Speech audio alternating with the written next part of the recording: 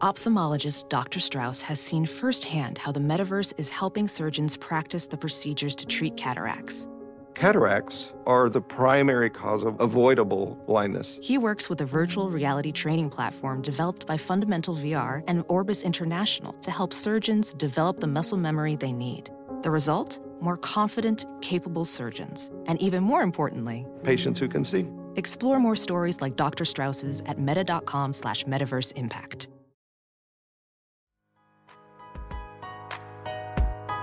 The Pure Hoops podcast is a presentation of Pure Hoops Media. The Pure Hoops podcast most definitely does reflect the views of our management. Here's three-time NBA champ BJ Armstrong and Eric Newman.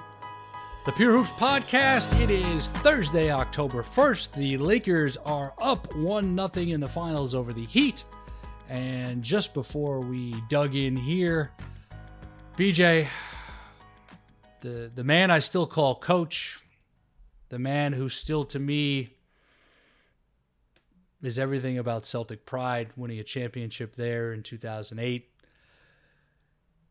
has now signed with the Philadelphia 76ers to be their next head coach. What do you make of Doc Rivers' exit from the Clippers? And immediately, Philadelphia, as much as they've screwed things up the last couple of years, this is a heck of a move for the Sixers. What are your immediate thoughts and reaction? Well, I'm torn, and I'm a little, and a lot of things get me emotionally involved, but I was a little torn when Doc Rivers was fired from the Clippers, and because I always, try to look at the game objectively and really, I think from a unique standpoint is that, working in the league for so many years is to try to see the game from many different perspectives. From the Clippers' perspective, firing Doc Rivers, I didn't quite understand the move.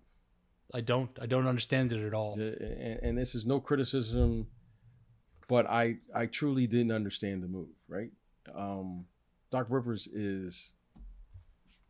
I think he's a Hall of Famer as a coach. I think he's earned the right to have the opportunity to coach, and what he's done there, and his integrity, what he's done for the game itself, and that franchise, and this friend. It just didn't sit well with me on a lot of different levels, and I'm the first to say, hey, coaches are going to get fired, players are going to get traded, and this is the business. But certain things, and this is one of them, just didn't sit right with me at all. I was rooting for Doc, and I have a relationship with Doc, and I hope, because this is very quickly, that this was the move for him, not that he made a decision on an emotional level. What has it only been like 3 or 4 days? And he's already back in the coaching seat. So clearly he still have the desire to coach and wants to coach. But this just seems very quickly for me, moving forward, because when you coach, it's, your heart has to be there. And not to say that, that's not the case here with him going to Philly. It's just, this just came together so quickly for them with this franchise, with this team, with their personnel and what they have. So I think it's a great hire for Philly because of who Doc is. But things just happened so quickly. And maybe they knew what they had. Maybe they said, hey, we can't pass up an opportunity of whatever's going on to have a Doc Rivers. And I hope Doc, maybe that's how Doc feels. I don't know. I don't dare to even guess. But I just, and you asked me that question, it just didn't sit well with me with the Clippers. But I'm wishing the best for Doc. I think it's a great hire. But I always look at the players. I always look at the talent. And I look at their two best players. I look at Ben Simmons, who is, without question, he's a top 10 talent. Without question. Joel Embiid, he's a top 10 talent. But no one yet has been able to get those two to play at the level that we all, placed upon them. And now it falls in on the shoulders of Doc Rivers. And if anyone can do it, I know he's more than capable. So I'm rooting for him. And I just hope that, when you look at this roster and you look at, what they've done, they've certainly underachieved thus far, the Sixers. And hopefully they'll get it together. Hopefully Doc will put it together and put the right pieces in place, because clearly they have the talent to do it. Yeah, I mean, you look at the last 2 years, the Sixers have been a drastically different team when you have Jimmy Butler and JJ Redick with Ben Simmons and Joel Embiid, compared to last season where they're gone and, Al Horford in, Josh Richardson in, and obviously that combination does not work. And then you've got Tobias Harris there as well, who we know is a very talented player, but he's also comes with a hefty contract. So they're in a rough spot with how do they upgrade their roster or make the necessary moves to help Simmons and Embiid excel. Obviously, Doc's been in a lot of unique situations before, Orlando, Boston, LA, and now Philly. It's interesting, BJ. Yesterday, we recorded with JJ Redick on All the Smoke, and he was talking about the Philly experience, and him and Matt Barnes were talking about their experience with the Clippers and losing that 2015 series to Houston up 3-1, and then reacting to the Doc news. And they were a bit surprised. And you read all the criticisms and the commentary and his playoff record and blowing 3-1 leads. And, is it Doc's fault that Kawhi Leonard was 1 for 11 from the floor in the fourth quarter of Game 7 against Denver, or that Paul George was 1 for 7? You tell me. The game starts. Coaches can only do so much. The guys have to perform. And I always felt like, and this has nothing to do with my bias to the Celtics, but I always knew that Doc Rivers was going to have his guys ready to play. Whether or not that ended up in a win, well, that's why you play the game on the floor. But his guys were always ready to play. So combine that with what you said, getting the Clippers through the Donald Sterling moment in time, and then continuing to, they became a destination. They became a place where big free agents would go. And, now, as we know, building a new arena and creating their own identity in LA, this timing with the veteran roster, to me, it doesn't make a lot of sense. And to your point about it happening right away, I think Doc's only had 1 year off in the last 20 years. I think he's coached every year. And I just hope he doesn't get to a point where he feels like he's entering burnout mode, because as we know, Philadelphia and the expectations there and comes with it, that's not the same as some other markets in the league. So he obviously went through it in Boston. He went through it in LA. I can make all the jokes in the world about the Sixers and the Celtics' historic rivalry, but you want to see what's best for Doc. And Doc has been interesting. Doc has really had an interesting career, because we talk about 3-1. Look, I think this is probably the ex-player in me. Yeah. And when I've been on good teams, and when I've been on bad teams. All right. Why were they bad? I always look at myself and go, you know what? That's where I was at as a player. I was on that team, right? It's easy for me to say, you're there for a reason. Yeah. I've been on bad teams, but where was I at in my career at that particular time? Right. Later in my career, it's hard to say, but I wasn't the same player later in my career that I was earlier in my career. Did I have moments? Yeah, I had a quarter here, maybe a game there, a week here, but it wasn't the consistency that I had earlier in my career.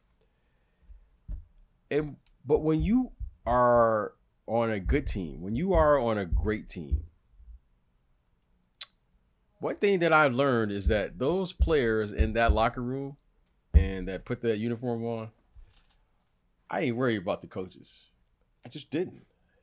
I really didn't. I can remember running out of the locker room, and the coaches would always say this. I had a coach who'd always say this. He was like, "Men, you can't win the game in the locker room." And there you have it. And I always took that to heart. Like, it was kind of like, okay, guys, there's nothing going to happen in this locker room. Yeah. We could talk about the great game plans. We could talk about strategy. Give the speech. Really give the speech. We could walk out of there with the greatest speech. The game can't be won in the locker room. And I took that to heart. When I was on good teams, I didn't care what the game plan was, just to be honest with you. I really didn't. Because every great player and every great person or teammate who's played on a great team understands what I'm saying. I got to find a way to win that game. I got to find a way. I have to find a way. I don't know what's going to happen during that game. But what I do know is that every scenario that I could potentially see that I felt prepared for, and it is my job to figure out how to win that game. Yeah, Phil Jackson may have wanted to substitute me at the 7-minute mark. But you know what? That's not a good matchup versus Magic Johnson, because Magic Johnson just scored 10 straight points. So are you going to coach your game plan, or are you going to coach the game? Mm-hmm. I don't know what the game is what's going to happen. So react to the game. And that's what I learned as a player. Like, you have to take some responsibility. And the reason I'm saying this is, it's easy to point the finger and say, Doc, that's the easy thing. Oh, Doc was up 3-1. I played against Doc Rivers when he could make baskets. He hasn't made a basket since Lord knows how long, same as me. But what I do know is that he had a game plan that, if executed, it could have worked, because they were up in every single game that they played in. They were up. Yep. So clearly they had the game plan. Clearly something was there. But the most difficult part is you got to go out and execute it. I've seen great game plans and I've lost by 30. I've seen some game plans that I was like, I don't know if that'll work. And we go out and win by 20. I've seen a damn good team on the other side too. I've played for Hall of Fame coaches, Eric, and I've seen this. I've seen coaches go up, and we've had a whole board full of play calls and all this. I had a coach go up one time, wipe the whole board clear, and said, we're going to run one play. And whatever play, whoever has it going on the offensive end, we're going to go to that guy. I've never played so hard in my life, Eric, to be hot.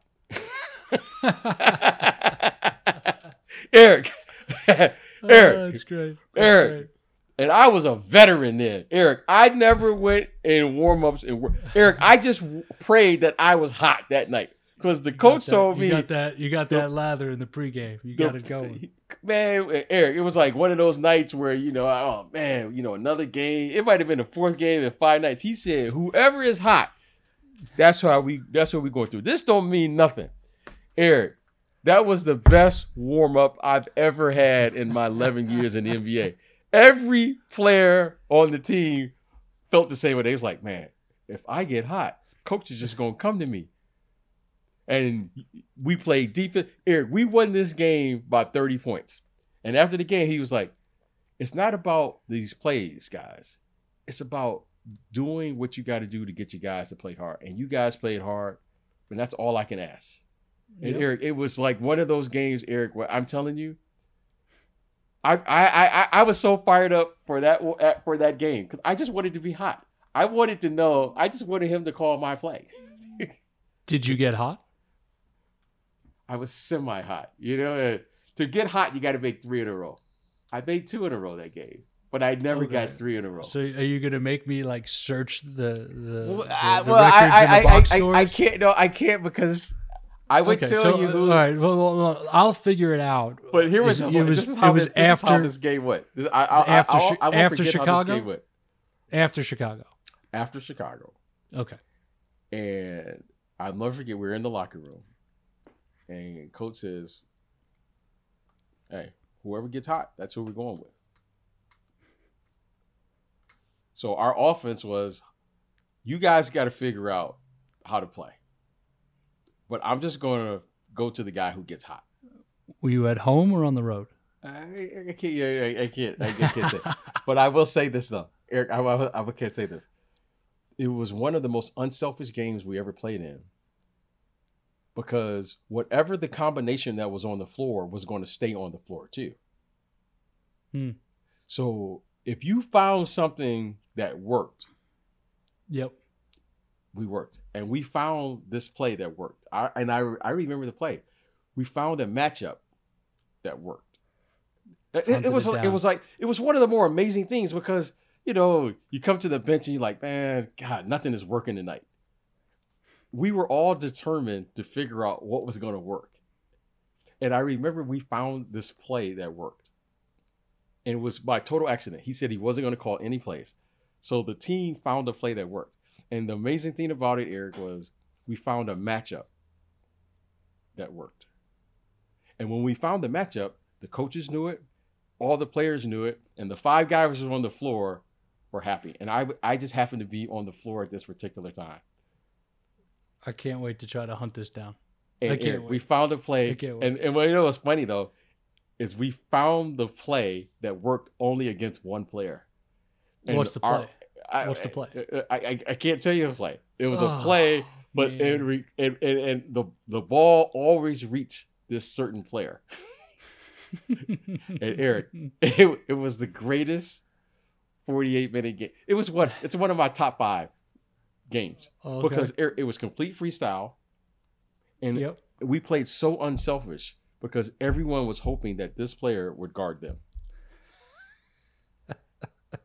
And when I tell you, Eric, it was like at the highest level because everyone was working in unison to make sure that the ball got to the, and it was, no, seriously, players are amazing because players know, they just know. And I don't know how, Eric, we didn't have no instruction. All we had was one instruction. Like, I'm going to find out who's hot. And out of respect to the other 11 guys that you're looking around, you're going, okay, somebody's going to get hot tonight. I wish I could just I wish I could have had the film of the warm-up because everyone was working on their game in the warm-up. There is a regional sports network somewhere that has the warm-up of that game. Oh, yeah. So, good luck. You got 11 years. You got 11 years. You don't know if it's home or away. But it's in there. It's after Chicago. It's in there somewhere. It's in there somewhere. All right, so let's pivot to the NBA Finals, and we've got a special guest. BJ, our guest today, Tanya Ganguly from the LA Times. She is having an interesting bubble experience, and instead of me babbling on, let's welcome Tanya to the Pure Hoops podcast. Tanya, thanks for joining us. No problem. Thanks for having me. So paint the picture for us before we get into the Lakers being up 1-0 in the finals and what this has been like from the basketball side. What's your bubble experience been like, and where are you right now? I was in the bubble for 2 months. I got there July 12th, right after the teams did. And then I was in there for 2 months. I did the seeding games. I did the lead up, the little mini training camp they had. I was there for the work stoppage when they decided to protest after the Jacob Blake shooting. I was there for the first round and part of the second round. And then I got to go home for a little bit. And that was nice. And I got to eat things that weren't bubble food. And that was also exciting. I didn't have security staring at me everywhere I went. I would have been fine. I would have liked maybe to continue getting tested for COVID every day. That was a bonus that we had in the bubble, but there's there was positive. Also, when I got back to LA was, the neighborhood, it was covered in smoke. So it was a very surreal experience heading home at that point. And you really couldn't, even though you were in the outside world, like so many things are closed right now. So it's been a very weird summer, as you guys, I'm sure, also could attest to. And then I came back. I came back to Orlando a couple of days ago. So I'm back in Orlando. I'm not inside the bubble now. I'm in the second tier where the owners are and the some reporters, and I can go to games, which I wanted to do for the finals. And looking at the experience from a basketball perspective, I mean, it's been interesting, fascinating to watch, knowing what the NBA was prior to COVID. What was the thing that you experienced being in the bubble from a human perspective? Like, what was the one thing that you said, like, was so extraordinary, just being in the bubble and covering the teams and seeing it? Because everyone is dealing with it, whether you are a basketball player, in this case, you're reporting and covering the teams. What was the human perspective that was a shared experience from everyone that's been in this bubble? Yeah, BJ, I think you said it. It's a shared. There was this like very strange shared experience that as a reporter you don't always have. I think there are some times when it does feel like like as you're on the same travel schedule kind of as the teams that you cover. You're staying in the same cities. There are a lot of differences, but what happened in the bubble is like everybody was, we were in the same resort that the top 8 teams were in. And so it just was this like crazy experience of the night that the Jazz got eliminated, like the place that the reporters go to unwind after a game is the same place that the players all walk by you, like and it's like this, like, oh, what are you going to do when you leave? Like, oh, have fun, nice. It's like this kind of interaction that I think used to happen a lot more in our profession. And when players and reporters got to know each other a little better and had that kind of human connection more, and like they're not even just from a reporter standpoint, like you could be, if you're a coach who got a technical and by some ref that you were really mad at, like you could see him the next day at the bar or like having dinner. Like you're just going to run into these people all the time. There was like a really sweet scene that Danny Green described. I keep bringing up the Jazz and Nuggets because I think that was like right about when I left, but he described the scene of Donovan Mitchell and Jamal Murray, like after game 7, together in like a hotel bar, just chatting and showing their respect for each other. Like, I know people have mixed feelings about that kind of thing between players that are opponents, but like, that's the kind of environment that you just wouldn't have anywhere else. When there's 8 teams all together, living together for 3 months almost. Definitely a unique environment and culture, and I think it's going to create a lot of bonds for the long term, whether it's people from the media side and the basketball side, and obviously players that never would have been able to interact in that manner as well. So as far as on the court goes, obviously Lakers and Heat underway. Lakers take a commanding lead in game 1. As BJ knows, I was hoping for a Lakers-Celtics finals, but here we are. And, before we get to anything Miami related, LeBron James always grounds himself in the moment. And it's crazy. He's 2-8 in finals game 1s, excuse me. And game 1, obviously, Lakers cruise to a win. What mindset did you get from LeBron with post-game commentary, his body language, things he said? How is he treating this as the Lakers now clearly with more than just a lead 1-0, but obviously with the Miami injuries and how well the Lakers are playing, it seems like a whole lot more. I think he feels how close he is, and he's just very, like, he does not want to screw this up. Like, that's the sense that I get from him, that he's, like there were times during the game when he felt like his teammates were celebrating too much, too soon. He was very much, we still did a lot of things wrong. There's still a lot of things to fix, not a mode of, not like an attitude of celebration right now. And part of it, he remembers all these times that he failed in the finals, right? Like the first finals, he was talking about that today when the Cavs got swept. And he learns from each of those, but also he remembers hating that feeling. Last night, he brought up the game 2 of the 2011 finals when he said that the game, there was a moment when they were up by like 17 points or something like that. And they thought that this was it. And then all of a sudden they lose the game, and then eventually they lose the series. And he just knows like how quickly momentum can change. And even though it's a little, I mean, like you look at what's happening in the series right now, Miami has those 2 huge injuries, and, they just got beat up so badly by the Lakers last night, just in general. It's a little hard to buy into the idea that the Lakers are in any kind of danger here, but I think LeBron just doesn't want to take any chances. When you look at what LeBron James has achieved, and the narrative has always been LeBron James and the Lakers. But I just want to pivot a little bit to Jeannie Buss. This has been a long road for her, and taking over, ownership and all of those things. What do you think if the Lakers are to win the finals this year and win the championship? What do you think it would mean to Jeannie Buss and what she's done? I mean, we know with the Buss family, but this clearly now she is the person in charge. What do you think a championship would mean to her at this particular time? It would be huge for her.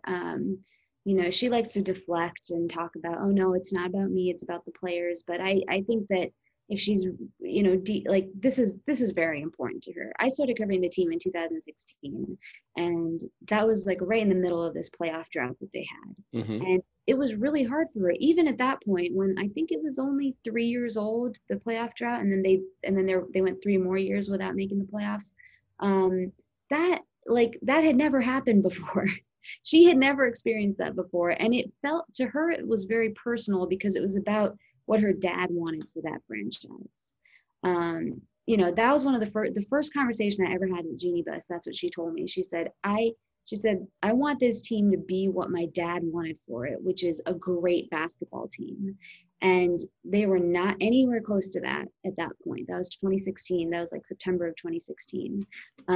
So to have been through everything that the franchise has been through for the past 4 years, the drama with her brothers, the hiring Magic, him abruptly resigning, there was so much talk about the dysfunction that they had. And then on a personal level, it's been a really hard year for her. She had her mom die. Then her good friend Kobe Bryant died. And it's, David Stern, she was also very close with. I think it's just been an emotionally trying time this year and several years before this. And I think that it would mean a lot to her for the Lakers to win the championship this year. Wow, it's been a long year. I can't imagine from her perspective, and it's crazy to think about the different eras of basketball that we've either all watched or participated in, and the Lakers were out of the playoffs for that long of a time. Speaking of championship windows, obviously it's right here, right now for the Lakers. LeBron's got one more year on the deal, an option for 21-22. He's 4,146 points behind Kareem. What you've seen, what you've observed, what you hear, how long do you think LeBron James is playing NBA basketball? I feel like he thinks he's got a while left. Please define a while. I need to know what a while. I mean, he's in year 17. Time doesn't affect him like the rest of us. What does that mean, a while? I just feel like at least 4 more years. Oh my gosh. I'm not saying I think that's, I don't know. I mean, who knows? But I just feel like he thinks he's got that in him. And, he would never want to publicly talk about like playing with his son, but there's a time there. Like, yeah. But yeah, well, let's do the math too. Right? He turns 40 in his birthday's late December. And he was born in 84. So 2024, he turns 40. That's got to be a target for him, right? Crazy to think about. 40 at that level, just casually getting triple doubles at 40 with AD in his prime and his son on the wing. That could be interesting. I do wonder, like, is he because I feel like there are two different kinds of people when it comes to that conversation. It's like there are some people who wouldn't want to play if they weren't still the best, right? And then I don't know. I wonder if that would if that would factor in for him eventually. You know, it seemed like there's a huge chemistry that has developed between LeBron and AD. AD is coming up here with his contract here shortly. What do you think the mindset right now of Anthony Davis moving forward? Do you see him making a long-term commitment to the Lakers? Do you see him exploring free agency? I mean, if they win a championship and you look at, let's say LeBron is able to play 2 or 3 more years, I mean, do we dare enter or start saying this could be a potential dynasty in the making? Yeah, I mean, I think that I don't think that AD is going to go anywhere. I mean, I think he's really in a place that he enjoys. The relationship with LeBron is so good. Today they were talking about how the jealousy aspect that LeBron said just doesn't exist between the two of them, and you can that's very genuine. Like, you can see that, and it's clear that that's a big part of why their personalities fit so well together. That like AD doesn't get upset if like there's a perception that LeBron is sort of the big brother role, because that's how he sees it. He sees this guy who's won championships and been to 10 finals and has done things that he hasn't done that he wants to do. And so that, I think that's a big part of why their relationship works. And I think he's happy there. Like, I think that LeBron has been able to give AD the support and like the structure and the frame of reference to understand what it is to win on this level. And I think that's been, they've really helped each other throughout this time. And so I mean, who knows what happens, but like, I do think that they're gonna stay together as long as they can.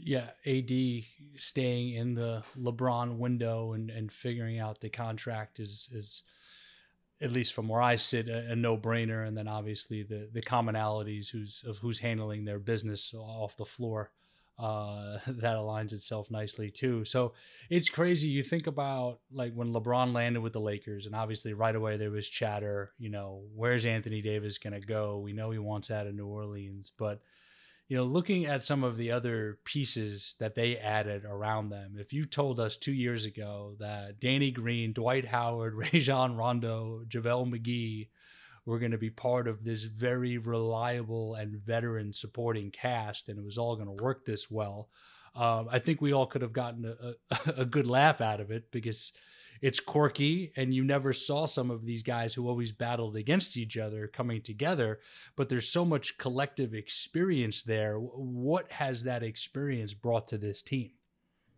Yeah, I think that, Rondo's experience has been really important for them. Danny Green, people talk about less, but he's been huge for them. I actually, when I was thinking about, you're seeing those guys that have championship experience be more important as the playoffs have gone on. I mean, when I first was thinking about their team, I was like, well, they expect Kyle Kuzma to be really critical to their championship run. He's never been to the playoffs. KCP is another guy who has played really well and who was really, really important last night. But KCP doesn't have a long playoff history. But then you look at the Rondo, who's somebody that's become a lot more important once they've gotten to this point, like that's where you see it be that much more critical. And I think like he's someone also that LeBron trusts, and that I think the team trusts to sort of know what's going on all the time and to be able to settle everybody down. So it's been big, but I mean, I think, the two biggest factors, we can talk about the value of the veterans and all of that stuff, but the two biggest factors are obviously LeBron and AD. Well, for sure. And now, when you look at it, if, it's so difficult to win a championship, and it's so difficult to get, go make a deep playoff run. This season has been unusual, to say the least. Where will you place the difficulty of what these young men and everyone that's been in this situation?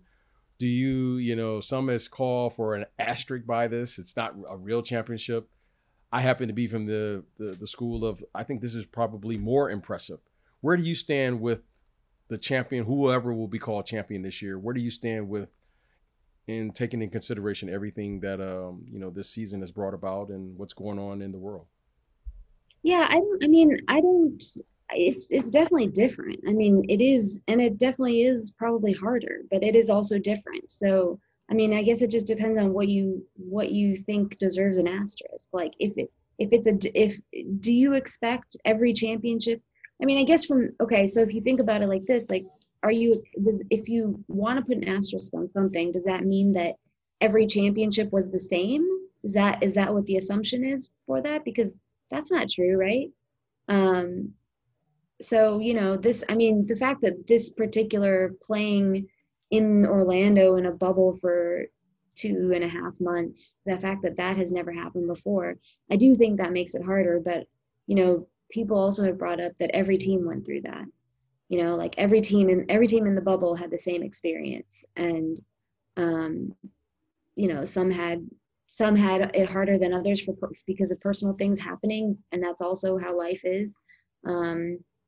So I mean, just getting through this season was for the Lakers. It's like, there wasn't a lot of drama in the interior, like from the inside, there wasn't very much drama, Mm-hmm. but like, they just had so many things happening one after another, that, I think that one way or another, this was like a hugely difficult season for them. Yeah. And I just want to follow up here, and you living out here in LA and myself living out here in LA, and I'm always interested.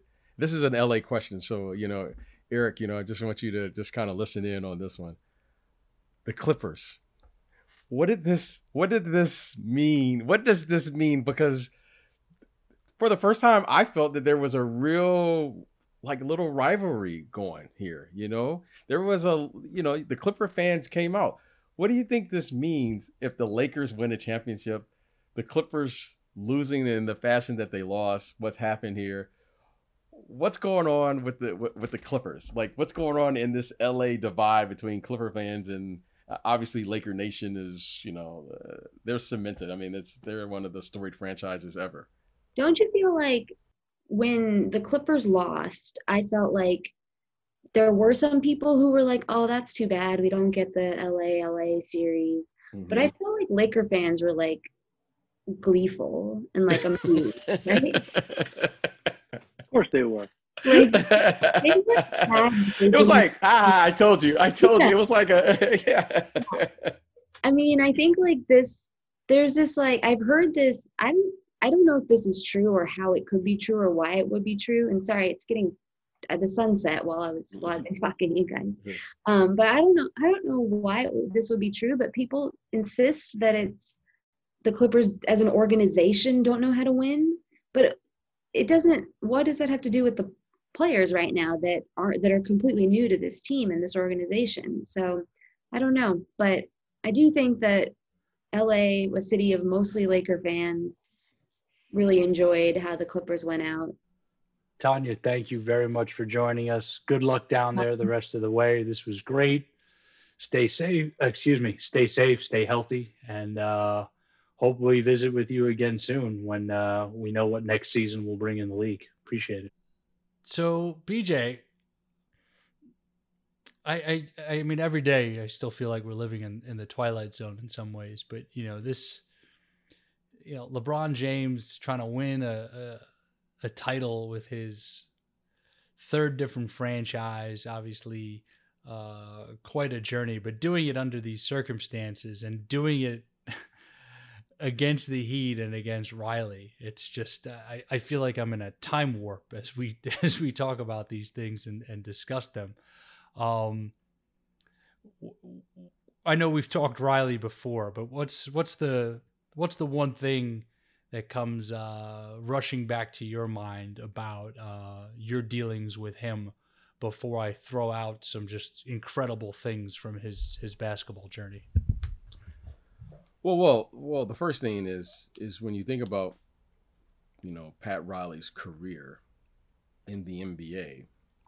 He's a walking encyclopedia, and he's seen every great player since 1970. And when you talk about information and excellence and how the game has, developed, how the game has continued to grow, Pat Riley has been there, along with, Phil Jackson, for more or less, has been there since 1970. When I think of Pat Riley in particular, I say, well, he won as a player, he's won as a coach, he's won as an executive. He's probably been involved in more competitive environments than anyone else, probably maybe in the history of the game. He would, to me, Eric, that's a documentary. I just want to know what he can give you a detail of every great player that has played since I've thought about it, and it's just simply titled Riley. I mean, just right. It in just is, yeah.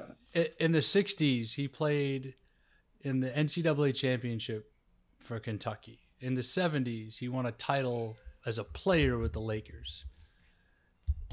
For those that don't know, Pat Riley was broadcasting at the beginning of the Magic Johnson era, and then all of a sudden he finds himself in an assistant coaching role and then takes over the Lakers in the 81-82 season, goes on to win 4 titles in the 80s with Showtime.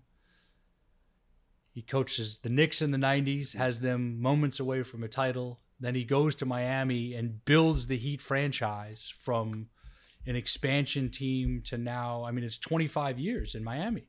He's won 2 titles as team president. 3 titles overall as team president. One of those a coach, and now back in the finals now with Spoelstra and everything else brand new. I mean, that's 7 decades of competing at this ultimately high level.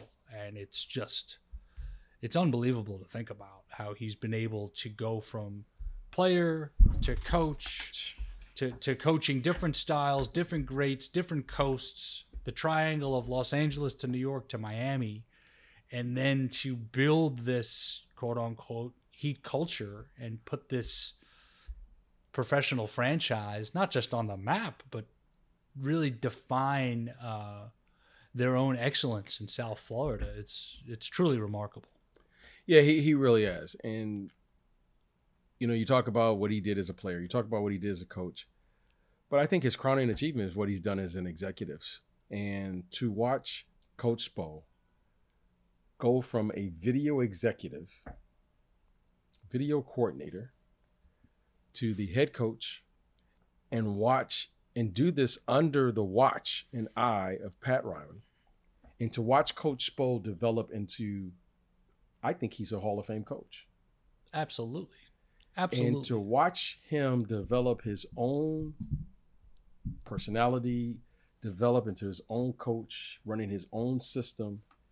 It's been beautiful to watch because, having a mentor is of absolute necessity when you're talking about reaching excellence. And for him to come in as a young coach, have to coach Hall of Fame players, LeBron James, Dwayne Wade, Chris Bosh, coaching under the scrutiny and the pressure of championship or bust, and allowing and to watch Pat Riley do that. It's very difficult. We watch Phil Jackson try to accomplish the same thing in New York, which didn't turn out as well. But to watch Pat Riley do this, and I think Mickey Arison and the ownership down there, they deserve credit as well. But it's been fascinating to watch this level of sustained excellence for so many years. And it's, every time I, have an opportunity to speak with Coach Riley, it's always fun. And one of my fascinating things, or one of my things I look forward to every year when I go to the Chicago Combine, is Coach Riley and I, we always end up staying in the same hotel, and I always try to find out when he's working out for an hour or so, and I can get my hour and a half with Coach Riley. So that's my yearly. You just happen to It's always great, and he just gives me. It's like I just get jewels. Just gives me jewels. So that's my Coach Riley story, and we always kind of laugh about it because I'm like, when are you coming to work out? And I just wait for him, and he's always kind enough to let me interrupt his workout by I'm just asking him questions. So he's been great for the game, and he's been terrific, and what a career he's had. That's a good vehicle for the documentary scene. You guys just in there chopping it up, fly on the wall cameras, and it's the workout with Riley. You get all the gems. He picks up his dumbbells, gives you that game faced look. I'm sure he's like, I wish this guy would shut up. He's like, not you again. I'm sure he'd say that. Last week when we had, and it's safe to say at this point, Ethan Skolnick is most definitely a Miami Heat historian and obviously gave us great stuff. You think about Spoelstra's first season with LeBron and Wade and Bosh, and they start 9-8, and they're having the pep rally and the celebration before the year, and then they struggle out of the gate because there were high expectations and all the hype. And Riley in the past, he made a move where he fired Stan Van Gundy. He took the team over himself and led him to the title in 2006 with a young Dwayne Wade and Shaq and that team. And I would love to know what his instincts were telling him about who Eric Spoelstra could be in the long run as a head coach, because what he's developed into and just how impressive he continues to be is incredible. And let's make something clear. Like, this Spoelstra respect thing has been going on for a while, but the fact now that they've made this improbable run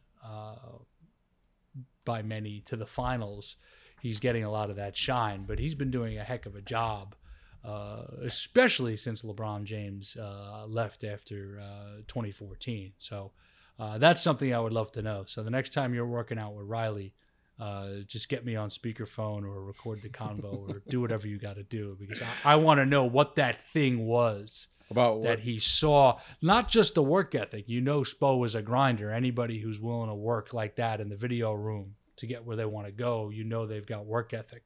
But what were those other intangibles? That's what I'm curious about. Well, I could take a good guess, and in watching, when you achieve a level of success, and you've heard players say it, and I kind of learned it. When you win a championship, the difficult thing of repeating is that what you did last year, you find out it's not going to work the following year, because everyone is catching up to the style of play or what you did last year to counter that. And these executives and these players, they learn very quickly. And I think it was, Steve Kerr who said, it's not that we're getting worse as a team. It's just these teams around the league are improving and catching on to what we're doing and how we play. Small ball, right? And the reason I bring that up is the one thing about Coach Spo, which I think is fascinating in his journey, is there's no substitute for experience. And one of my greatest growth as a player and as an executive is having the ability to watch tape and watch and learn. And not just watch because I played, not just watch because I have a title or a fancy title, but you have to watch and understand the game. Learning how to watch tape. When I learned how to watch tape, I had a coach that I played for, Tex Winters. Tex Winters was the first coach who taught me specifically and technically how to watch game film, not to watch what I did wrong, but to watch the concept of the game and understand the game itself. It was a fascinating journey for me because I would watch and be like, oh man, look at that guy. Nice move or what have you. I began to truly understand the game. I truly began to understand sets. I truly began to understand concepts.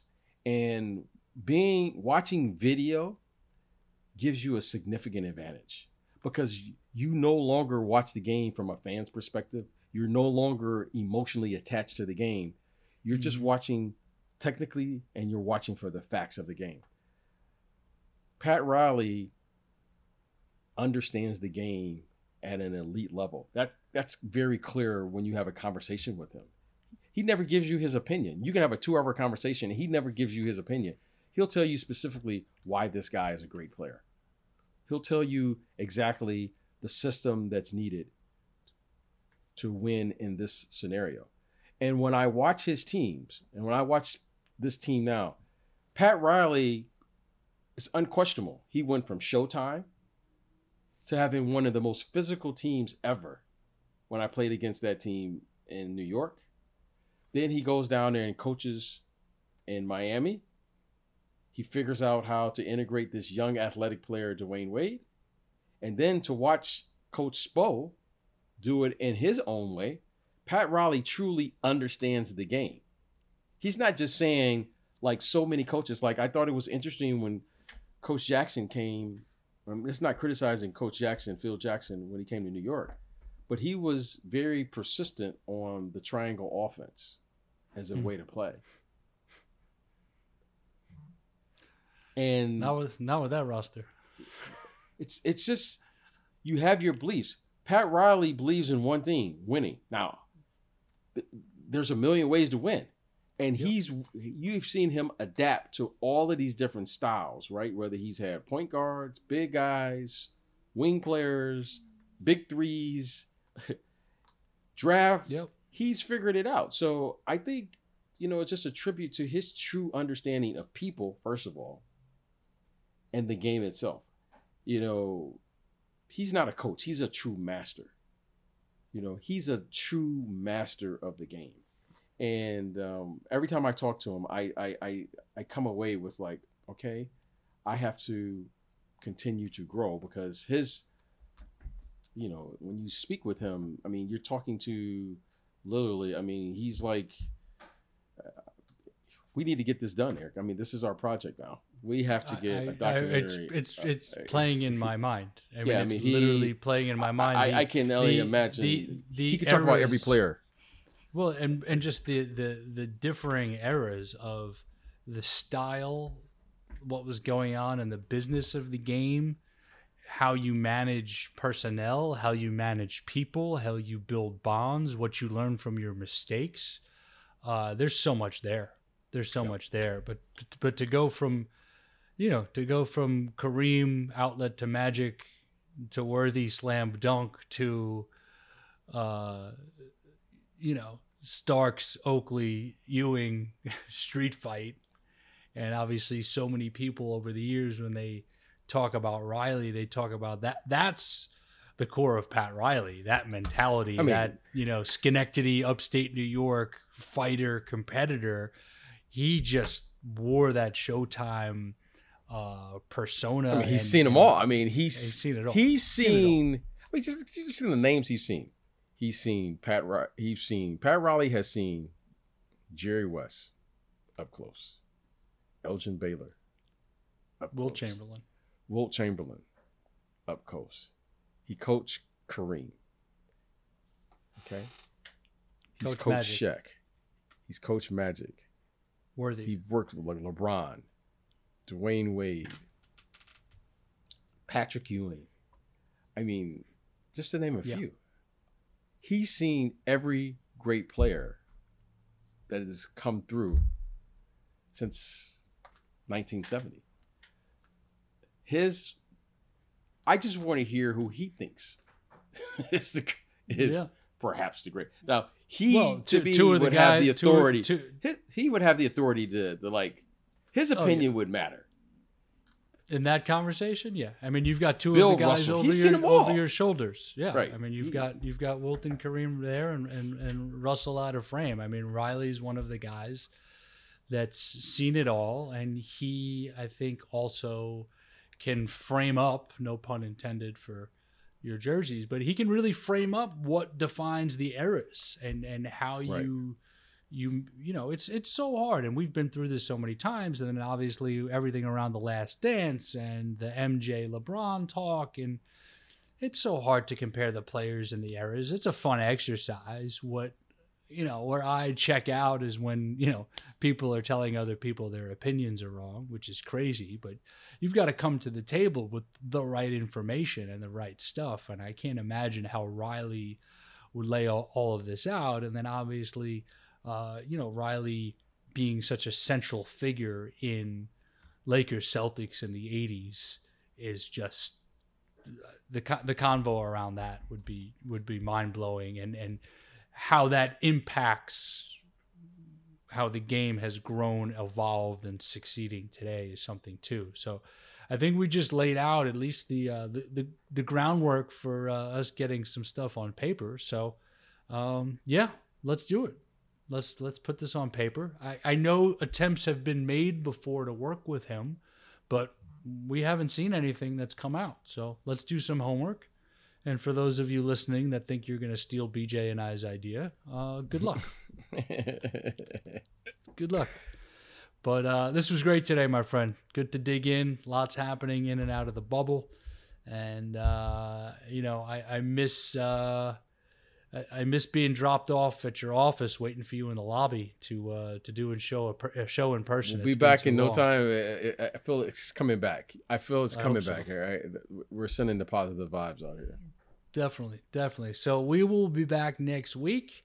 Hopefully, we'll still be in finals mode. We'll see what Miami can come up with here, despite these injuries and the Lakers on a roll. So. Time will tell, but I hope everybody has a healthy and safe weekend. Special thanks, as always, to producer Mike Lieber, the one and only Bruce Bernstein, editor Tom Phillip, and the entire Pure Hoops Media team. The Mike Wise Show drops each Monday. John Fanta talks college basketball every Tuesday with Full Court Press. Catch and Shoot 2.0 with Aaron Berlin and Otto Strong drops each Wednesday. Monica McNutt, King McClure bring you buckets, boards, and blocks Thursdays.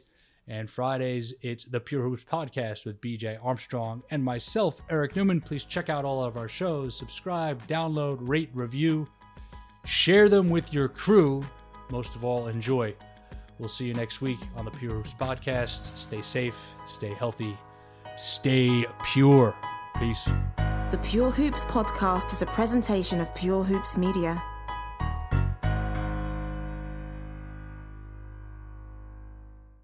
Let's jump into Peppa's world of play. Look for spring flowers, hunt for muddy puddles, and bravely explore exciting places with Peppa playsets. Peppa Pig, inspiring kid confidence.